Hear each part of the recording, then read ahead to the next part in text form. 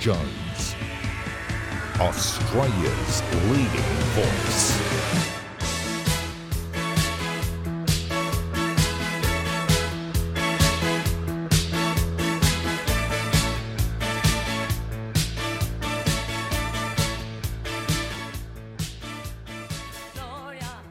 Well, good evening. Thank you again for being with us. Pleasingly, the number of our viewers continues to grow. We are the common sense station. You won't get any of that woke nonsense here. Indeed, I will return at some length to the now infamous Thorburn affair with the Essendon Football Club. Plainly, it is the president who should be gone and Thorburn recalled.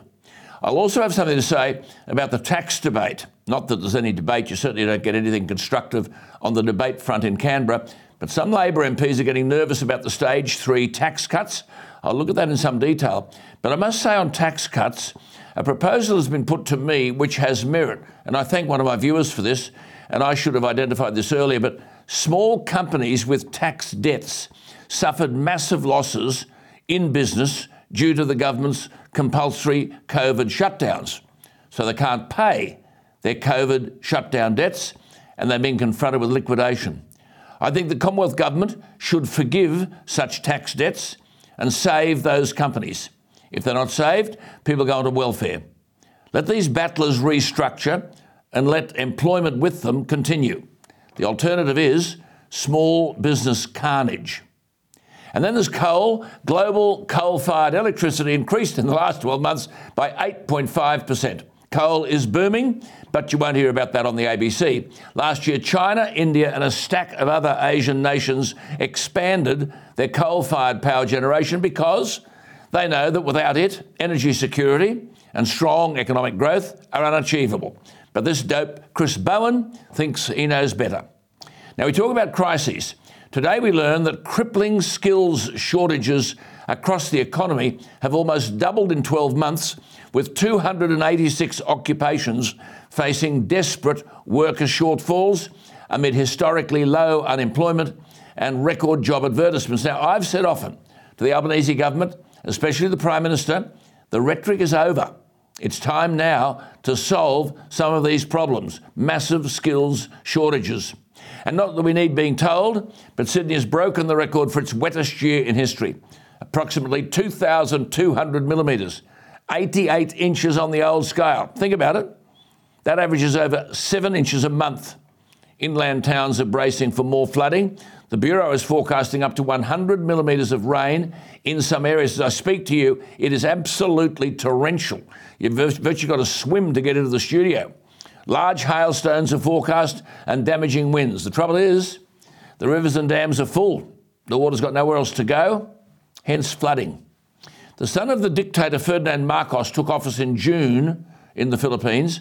The former president, Rodrigo Duterte, threatened journalists who documented his violent anti-drug campaign, and it's said that at least 23 journalists were killed in the Philippines during Duterte's 6-year presidency.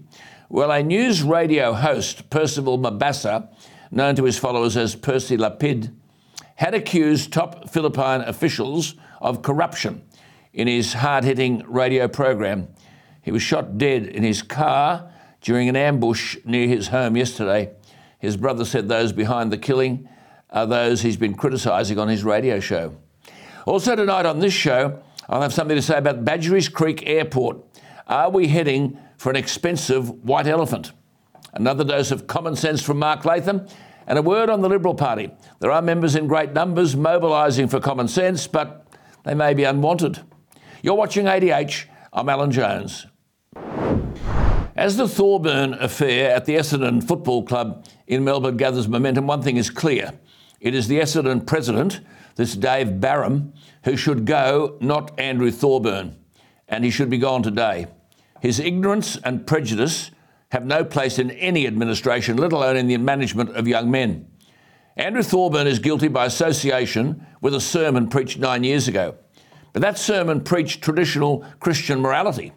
Andrew Thorburn's association with that has led to his loss of employment. The Christian view of abortion is that it involves the destruction of innocent human lives. The Pope makes this point all the time. It is central to most Christian teachings. Daniel Andrews seems now attuned to the concept of freedom, which he has dishonoured and discarded during his premiership.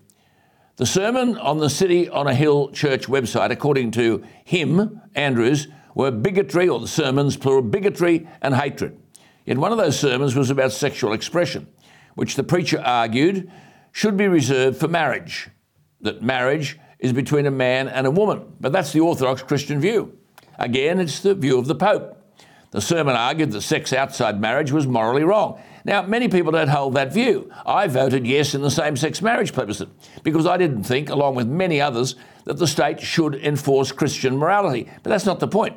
The church that Andrew Thorburn heads is not running a campaign against gay people, but to be identified with Christian morality has now cost him his job. Barham, the president, said Mr Thorburn couldn't continue to serve in his dual roles as Essendon, as the CEO of Essendon and chairman of City on a Hill, a small group of Christian churches. Now, just a minute.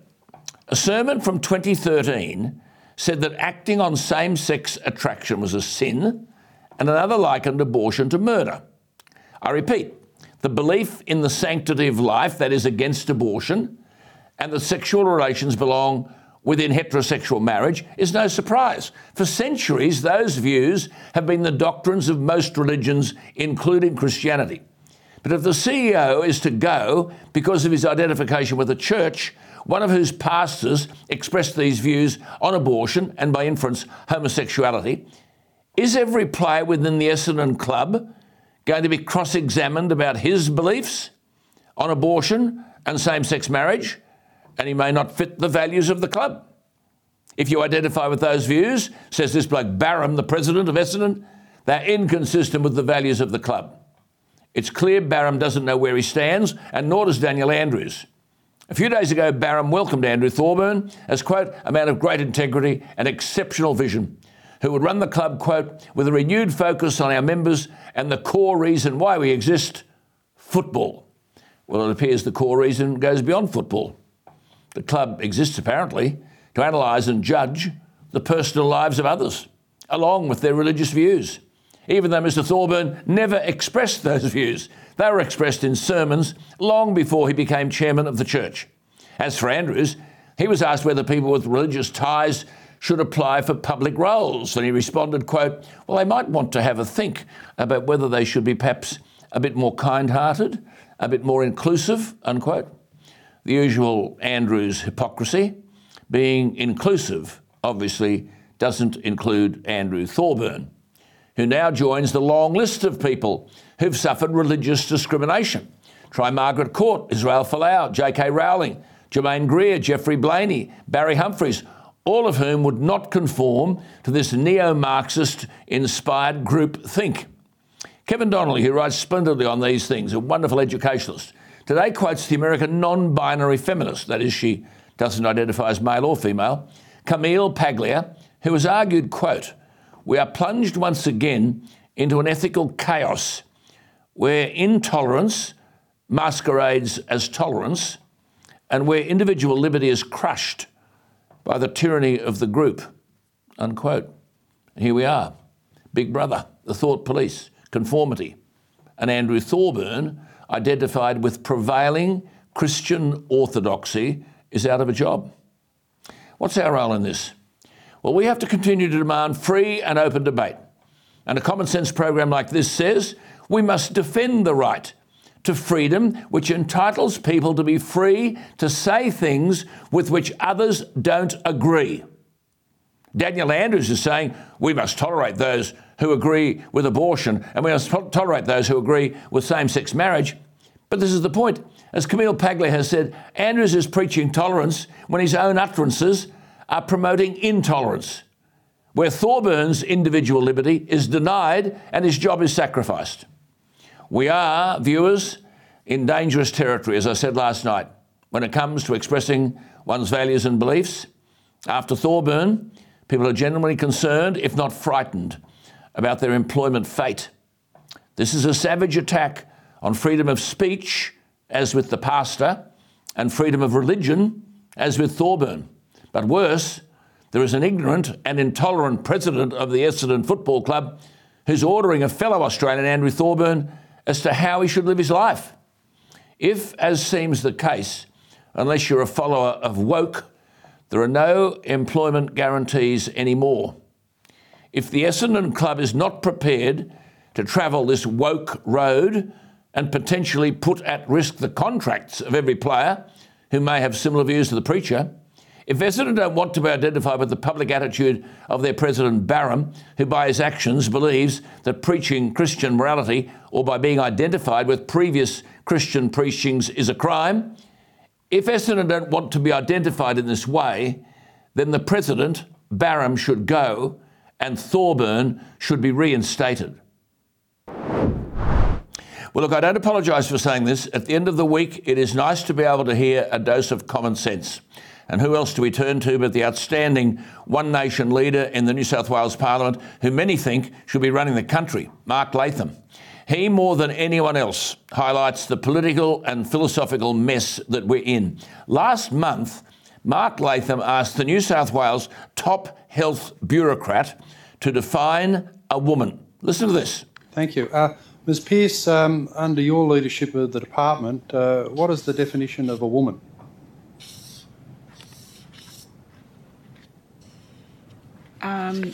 Mr Latham, I don't know that the Health Department has issued a definition of a woman that I'm aware of. I'd have to... It was described by your federal counterpart as a contested space, and it's been debated in the upper house, for instance, where the Minister for Regional Health provided contradictory answers. Does health follow the definition in the New South Wales Anti-Discrimination Act, or, as at one point the other minister suggested, you follow the definition in the federal statute?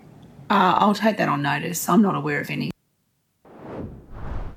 Mark, that's just unbelievable. I mean, I should say to our viewers, following this, Mark Latham was attacked for pursuing this line of questioning, and I must congratulate you, Mark, on your absolute restraint. Isn't it extraordinary, though, that you've got people calling you a bully who are themselves trying to bully you? Brad Hazard, for example. But come back to this answer by Susan Pearce. It is unbelievable, isn't it? And that's an overused word, but it's unbelievable.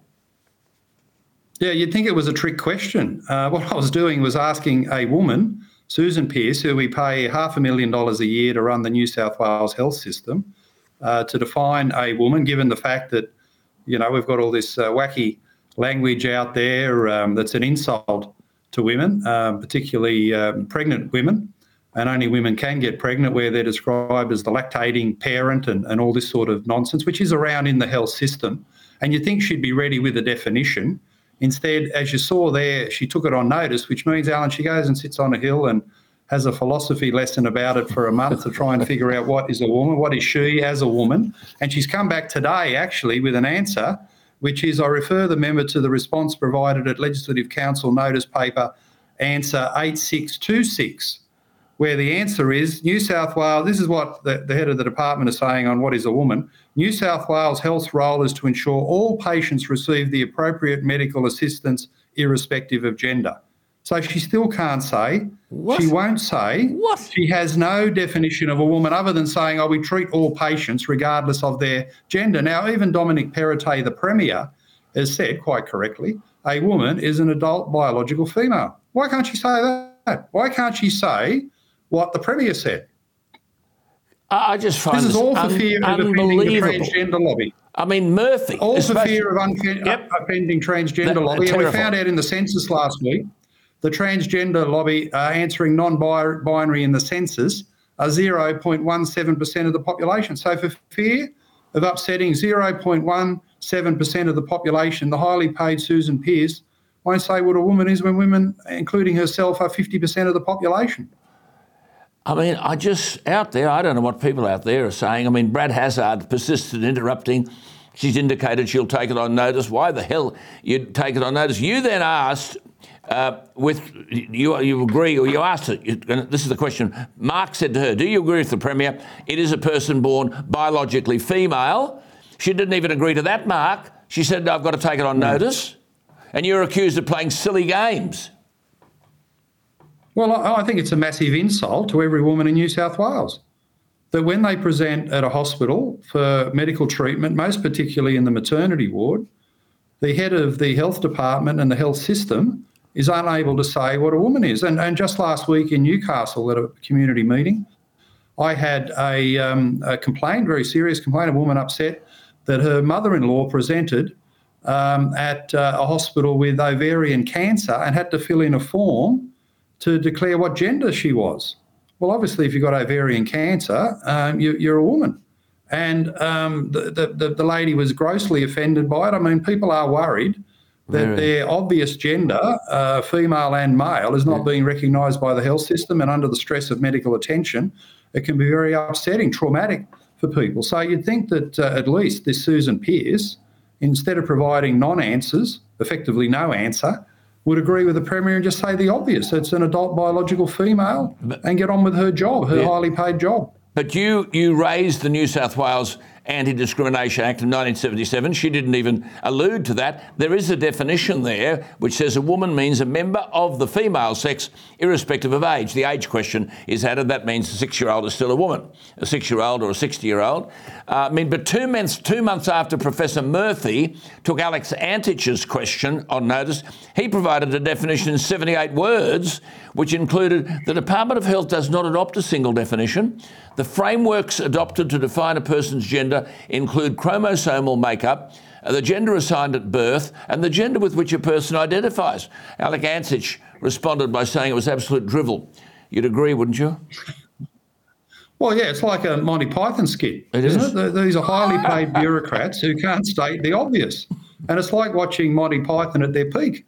So, Alan, we can laugh about it, but I suppose the serious side is a lot of people get offended by it, quite rightly so, when they're in the medical system needing attention and having to fill out silly forms declaring the obvious, or even worse, pregnant women being described as newly arrived mothers being described as the lactating parent. It's grossly offensive. And, this stuff is just But when you asked the question, you persisted in trying to get an answer, and Brad Hazzard, the health minister, called you a bully.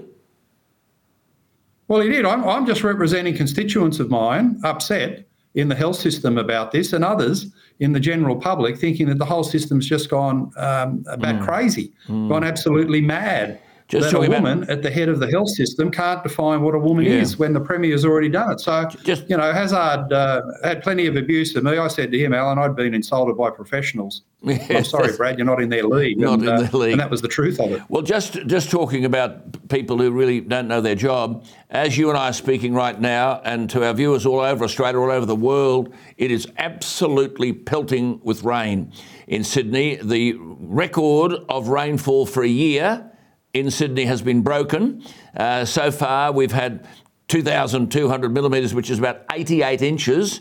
If you divide that by 12, it averages out at 7 inches every month and more. It's pelting with rain, yet we had to suffer the stupidity of a person called Flannery, who was made Australian of the Year for arguing that the dams would never fill, it wouldn't ever rain again. Mark, how do these people get away with this? Well, it's amazing. I mean, climate change analysis is a cult. Effectively on the left, it's a quasi-religious belief that they've got, and anything they say as part of that cult seems to be acceptable. Now, Tim Flannery said that the rivers and dams in Sydney would never fill again. Alan, they must have filled 20 times in the last 18 months, yes, and they're filling again today. So this bloke could have university sinecures around the place. Do they defrock him, take his robe off him and take away his silly hat and say, listen, mate, you are so wrong in your predictions, yes, and such a false prophet, you should never come anywhere near the higher education system again? Do the media cancel this guy for being, more incorrect than anyone in our recent public life? Of course not. These people live on and move on to different iterations. Remember at the time of the 2019-20 bushfires, the Green left said, we'll have bushfires every single summer in Sydney. Well, ever since they said that, it hasn't stopped raining. And the summers have never been so mild, and there's not a bushfire within Cooee. So they get it wrong time after time after time. They want climate change to be true. They need it to be true inside their cult, and they consistently conflate weather events with climate. And not surprisingly, they consistently get it wrong. Absolutely. Thorburn, Andrew Thorburn, the so-called Thorburn Affair, Essendon Club. The pastor he made the statements 7 or 8 years ago, but he's denied freedom of speech. He's not meant to say these things. Thorburn is denied freedom of religion.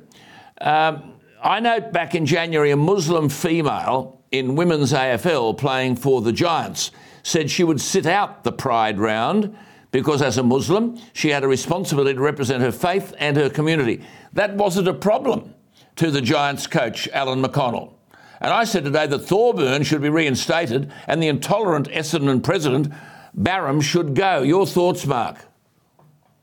Well, you're right about Haneem Zarika from the Giants, who sat out the game because of the Pride jersey, according to her Islamic faith.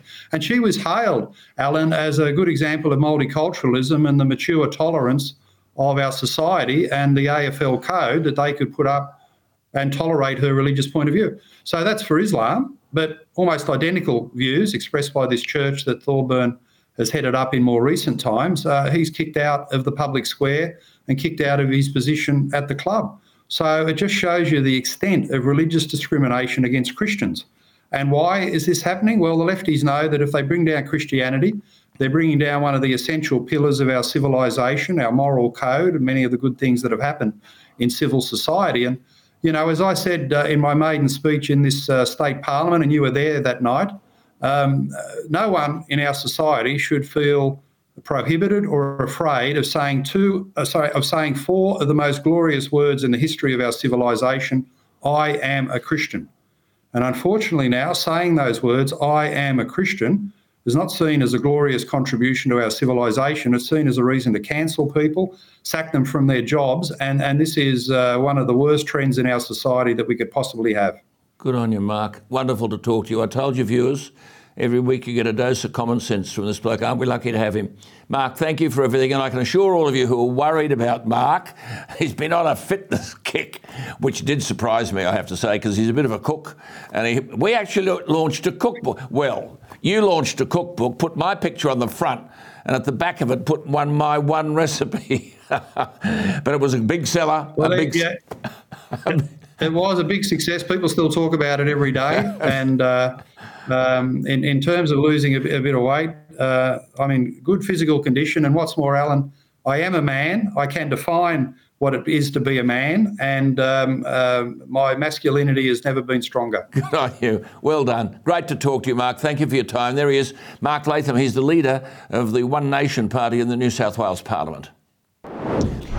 I sense this is going to be a bigger issue than it is today. Badgerys Creek Airport. This thing was announced in 2014 by the then federal leader of the National Party, Warren Truss.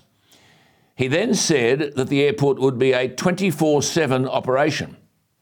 At the time, many questions were raised. The New South Wales Premier, Barry O'Farrell, was opposed, the then New South Wales Premier. He was opposed. Badgerys Creek is 46 kilometres from Sydney.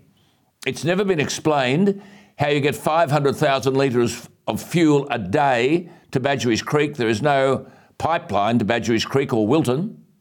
Are there going to be dozens of tankers every hour moving petrol from the refineries on the coast? I remember the argument at the time that the site was too small and international jets could only land but not take off. Tony Abbott, when he was Prime Minister, made the very sensible point that infrastructure should be built before the airport. That hasn't happened. In the year 2000, Prime Minister Howard said Sydney didn't need a second airport.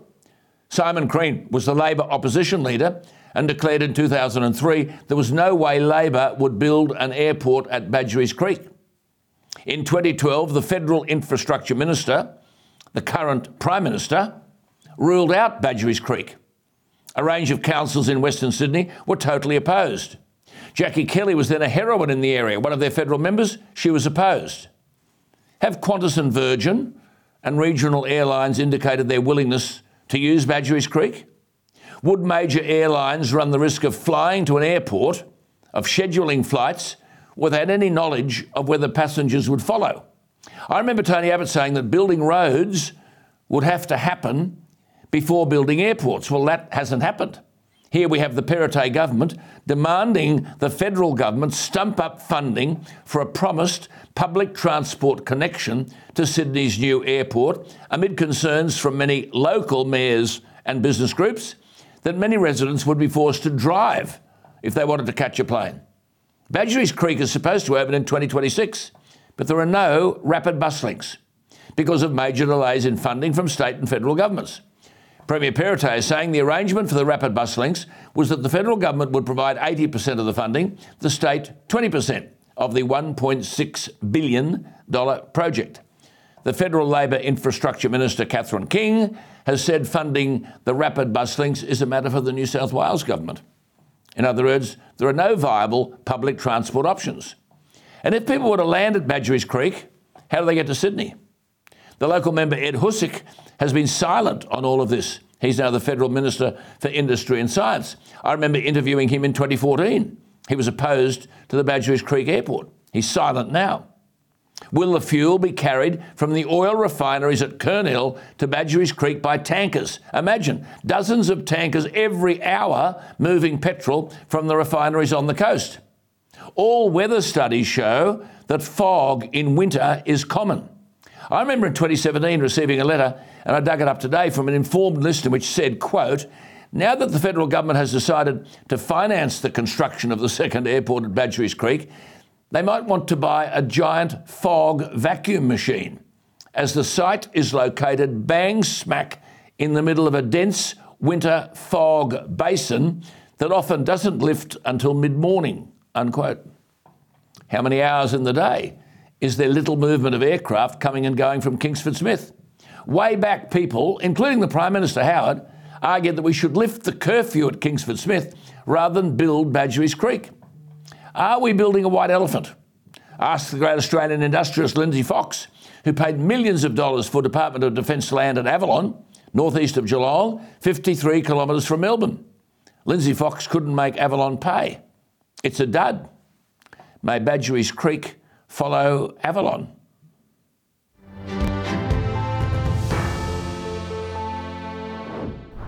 Well, let's go, as we do at this time in the week, every week, to the very articulate and very informed and very credible Deputy Executive Director of the Institute of Public Affairs, Daniel Wild. We have been talking about The Voice. There is a lot of nonsense being cited, and indeed one of the arguments used to silence people like Daniel and me and others is to say, oh, well, you can't be believed. You're saying it's a third chamber. This is not the argument about The Voice.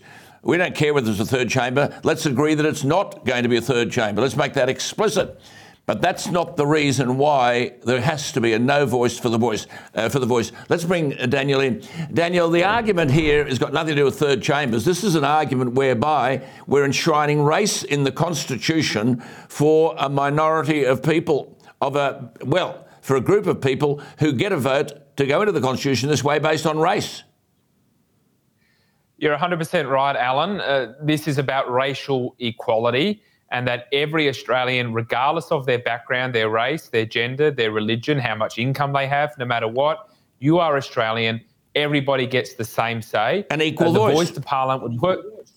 Equal voice. 100% right. And the voice to Parliament would divide us by race permanently in our Constitution. That's the issue. And secondly, it would provide different and separate political and legal rights for one group of Australians based on their race, and that's why The Voice is an enormously concerning concept. Absolutely. That's the guts of it. Now, I was doing some figures today. There are 150 members of the House of Representatives.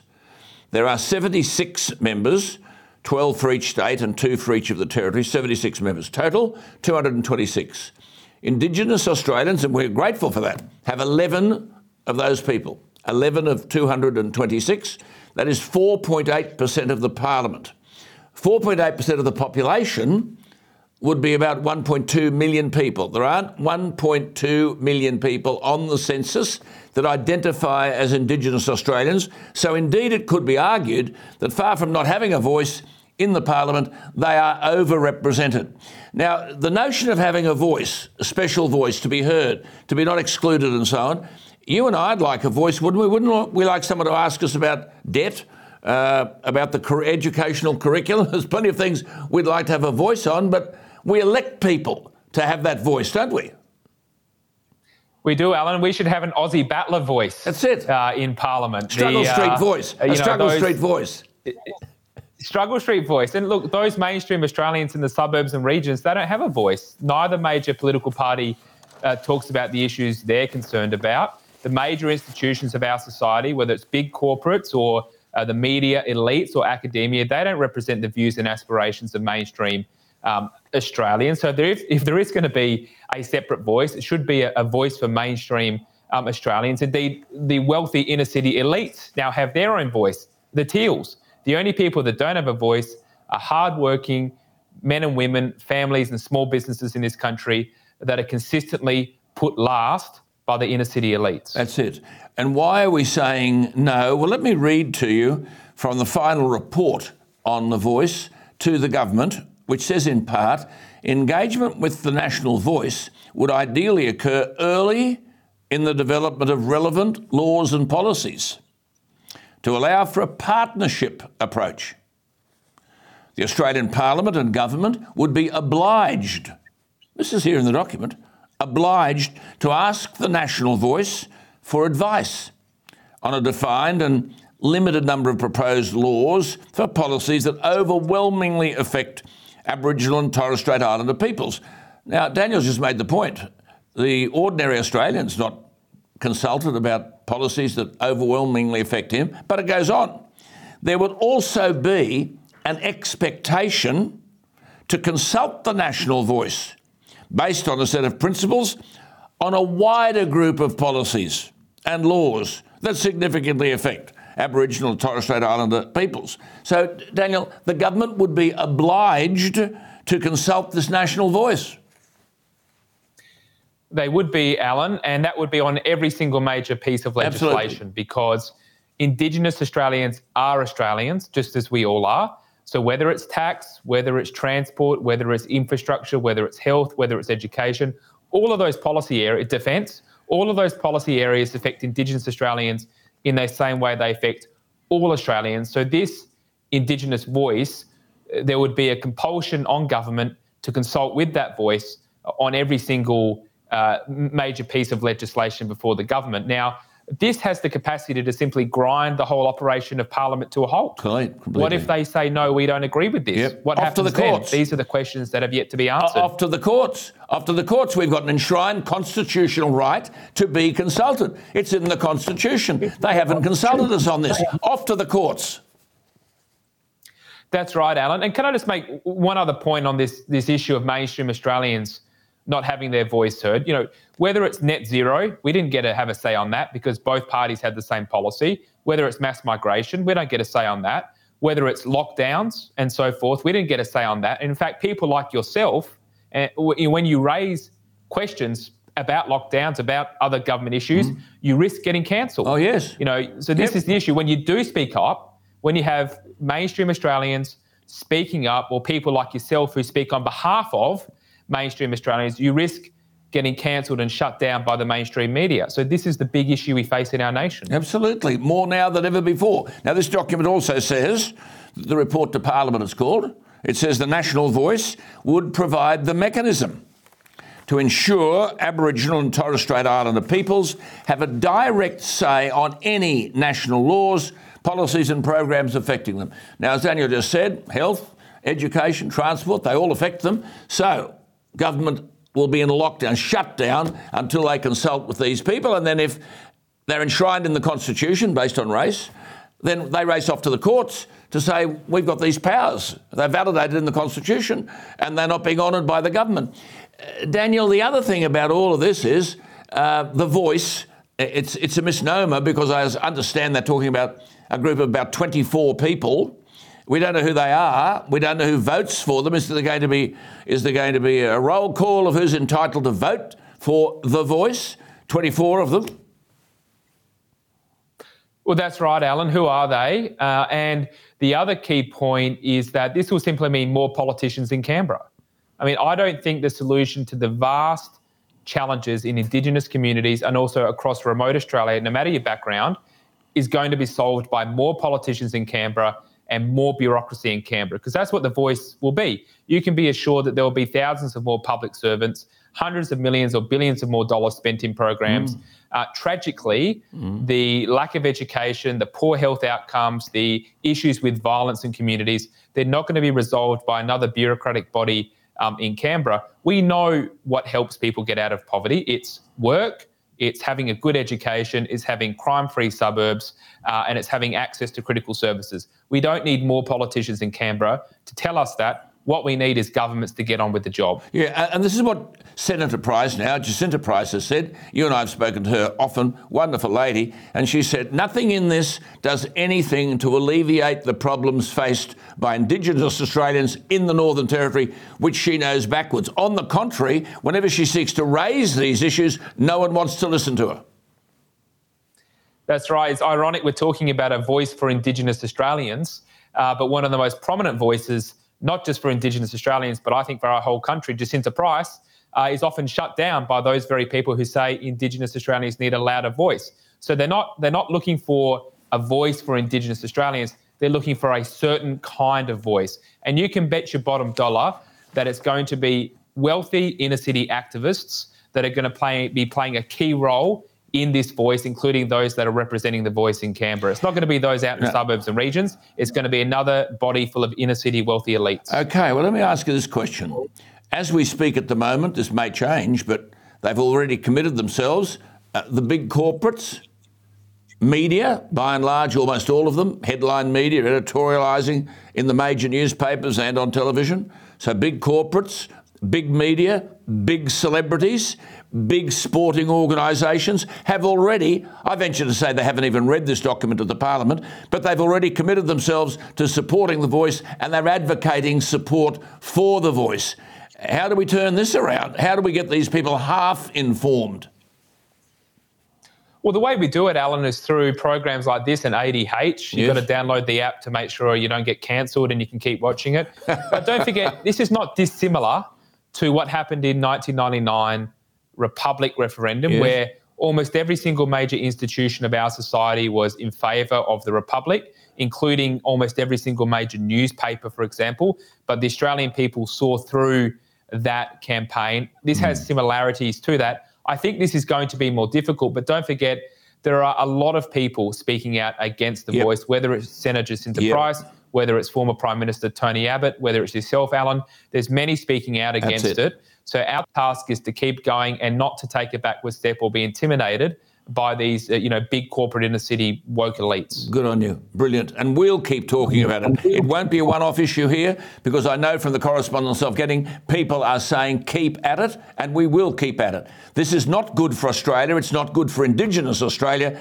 and it's not good for those people who are just out there behind the west of the Great Dividing Range who have no representation at all. So, Daniel, great to talk to you. Thank you for the work you're doing. Daniel Wild, articulate always, well-informed, the Deputy Executive Director of the Institute of Public Affairs. And we won't be going away on this issue. In Australia's interest, we can't afford to. The first thing you learn as Prime Minister or working for a Prime Minister is that before long you run into roadblocks. They're coming quick and fast at the Albanese government. Strange to say, the one issue that's dividing the government now is this question of the Stage 3 tax cuts, because they don't come into being until 2024. These tax cuts were opposed by the Albanese Labor opposition at first, at a time when Albo was trying to keep all sections of the voter community happy, 2018. It happens with oppositions. But the same opposition then passed them through and argued support for them in the 2019 and 2022 election campaigns. The Parliamentary Budget Office believes that Stage 3 tax cuts will cost $183.4 billion in the first 7 years, but almost $140 billion will be directed to Australians on $120,000 or more. Now, this is where stupidity kicks in, and this ridiculous argument that they'll benefit the rich. The reality is the people on greater incomes pay more tax. So when you cut taxes at any level, you are reducing the tax burden of people currently paying more tax. So that shouldn't be an issue. What's involved here is a simple proposition. Up to $18,200, you will pay no tax. The tax rate used to be 19 cents in the dollar between 18,201 and 41,000. Under Stage 3, it will be 19 cents in the dollar up to 45,000. Then the 37 cents in the dollar tax rate will be abolished altogether. So from 45,001 up to 200,000, you'll pay 30 cents in the dollar. Very sensible. Give people the opportunity to do well and keep more of what they earn from doing well. Over 200,000 is 45 cents in the dollar. The beef by some is that a politician on a base salary of $217,000 will get a tax cut of almost $10,000. A registered nurse on about $72,000 will get a tax cut of $681. But this, as I've previously said, is a potentially lethal argument unless you get into the ring and explain the common sense principle that when tax cuts apply, the person already paying more tax will get a greater tax cut.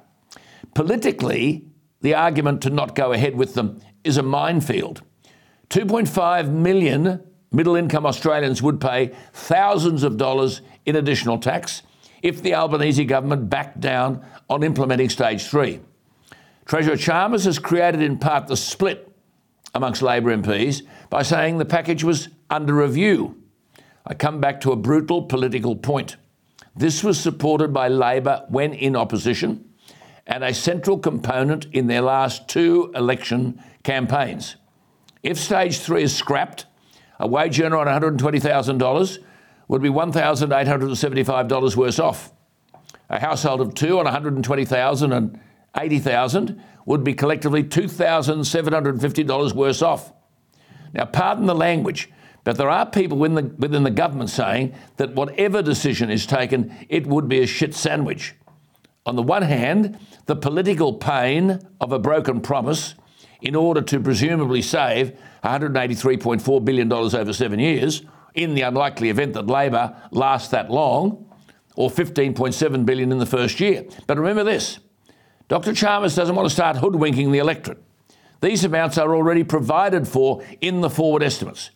By 2024, when the tax cuts are due, and when you see where interest rates are going, the forecasts, if ever you can believe forecasts, argue that there would be a downturn in economic growth in 2024 and that the economy would be, quote unquote, very weak and that we might have got inflation back to 3%, but the increases in interest rates would have bashed the stomach out of the economy. So all this makes 2024 a perfect time for tax cuts. The ACTU, via Sally McManus, argued yesterday that that money should be used to fund higher pay for care workers and for families struggling with a rising cost of living, that the Labor Party supported stage 3 in 2018 when the world was a very different place. Her words, quote, there was no COVID and no lockdowns, there was no JobKeeper, and while wages were stagnant then, workers were not facing the absolute cost of living crisis confronting them today, unquote. She argued, and her views deserve consideration, quote, good policy is having an open and honest national conversation about the problems we face. It requires adaptation to changing circumstances, unquote. Now, all of that sounds perfectly valid, but there are 2 realities. The higher the income tax rate, the greater the disincentive to work. The second point is Labor campaigned in 2019 and 22 federal elections on keeping the tax cuts. Labor are entitled to be concerned about the political fallout from a broken promise 5 months after the election, because they're talking about this announcement being made in the budget in 2 weeks. This is an acid test for Treasurer Jim Palmer's. An analysis of the tax cuts reveals that while stage 3 does benefit the top 10% of taxpayers, and I've already explained why that is so, it also delivers tax cuts to the top 78% of taxpayers. They'll all get a tax cut. Anyone with a taxable income over $45,000 or over benefits from stage 3. Now, it's a waste of space listening to people like Adam Bant, who rants that the wealthiest 20% get close to 80% of the money. You dope. Someone should explain to Mr. Bant that might be because the top 20% of workers in Australia are paying 80% of all the tax. The Prime Minister has been asked regularly whether he's committed to the tax cuts. Perhaps Jim Chalmers, the Treasurer, should note the Prime Minister's comments when asked whether he would drop the tax cuts to accommodate the Greens. On May 16, the PM said of stage 3, quote, they have been legislated. We support them. We stand by that. We don't support the Greens.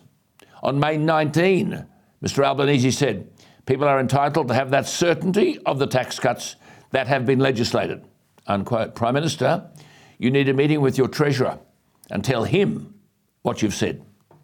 Or is the ambitious Dr Chalmers umming and ahhing about whether to reverse the tax promise, deliberately digging a hole for Prime Minister Albanese to fall into? this Labor tax cut battle may have only just begun. Well, before we go, on Tuesday night, I spoke about a moment during last weekend's Conservative Political Action Conference that attracted the attention of tens of thousands of disillusioned Liberal voters. The moment was triggered by the former Liberal politician, a very good man, a very decent man, Nick Minchin, declaring that, quote, "I don't think the Liberal Party needs a lot of changing," unquote. Well, the response from the CPAC audience was palpable. They booed, many shouted rebuttals, and the Liberals on stage were visibly shocked. Well, there's a silver lining to this story. The good news is that the confrontation has inspired action, and Sydney's eastern suburbs is the epicentre. Last Friday night, the recently formed Eastern Suburbs Conservative Forum met with Senator Alex Antich, very talented man and the man behind the successful push to revive the South Australian Liberal Party by encouraging Conservatives into branches. From what I understand, the event was a roaring success. One of the Conservative Forum's organisers said their focus was to remove the Liberal Party from the grip of the Green left Liberals. He said, quote, "Senator Antich recently helped rescue the South Australian Liberals from the grip of Green left Liberals and return the party to its democratic free speech roots. This gave rank and file South Australian members a say in the running of our party." He went on, Alex explained how they took control from the left in South Australia. "We now have a much clearer roadmap," unquote. The Conservative Forum spokesman continued, quote, "The further green left our party has moved in each state, the more seats we've lost. WA moved to the extreme left. It's now left with only 2 parliamentary seats. South Australia didn't move quite as far left, but still got smashed. And the left-leaning Liberal Party in Victoria can't even beat Daniel Andrews." He said, quote, "Unless we return to providing competent Conservative government, we'll impoverish ourselves, as nothing green, woke or politically correct has ever put bread on anyone's table." Well, this bloke is bang on the money. I hope Matt Keane and his modern Liberal clique are listening. The more green and woke the Liberal Party goes, the worse it performs, and the evidence is overwhelming. In 2013, Tony Abbott took 17 seats off the Labor Party after opposing Rudd's carbon tax. Actually, Tony Abbott took 25 seats off the Labor Party in 2 elections. Well, in 2016, Malcolm Turnbull lost 14 of the seats Tony Abbott gained after capitulating to the Greens and adopting a form of the carbon tax. As you know, in 2019, Morrison beat Bill Shorten in what the press dubbed the climate election by opposing net zero emissions. Morrison lost the May 22 election after betraying the electorate and committing to net zero at Glasgow. Peter Dutton, I hope you're listening. Purging the Liberal Party of the green left is the only hope you have, and the clock is ticking. That's all from me tonight. Thank you for your company. Fred Paul is coming up next. I'll see you next Monday night at 8 o'clock.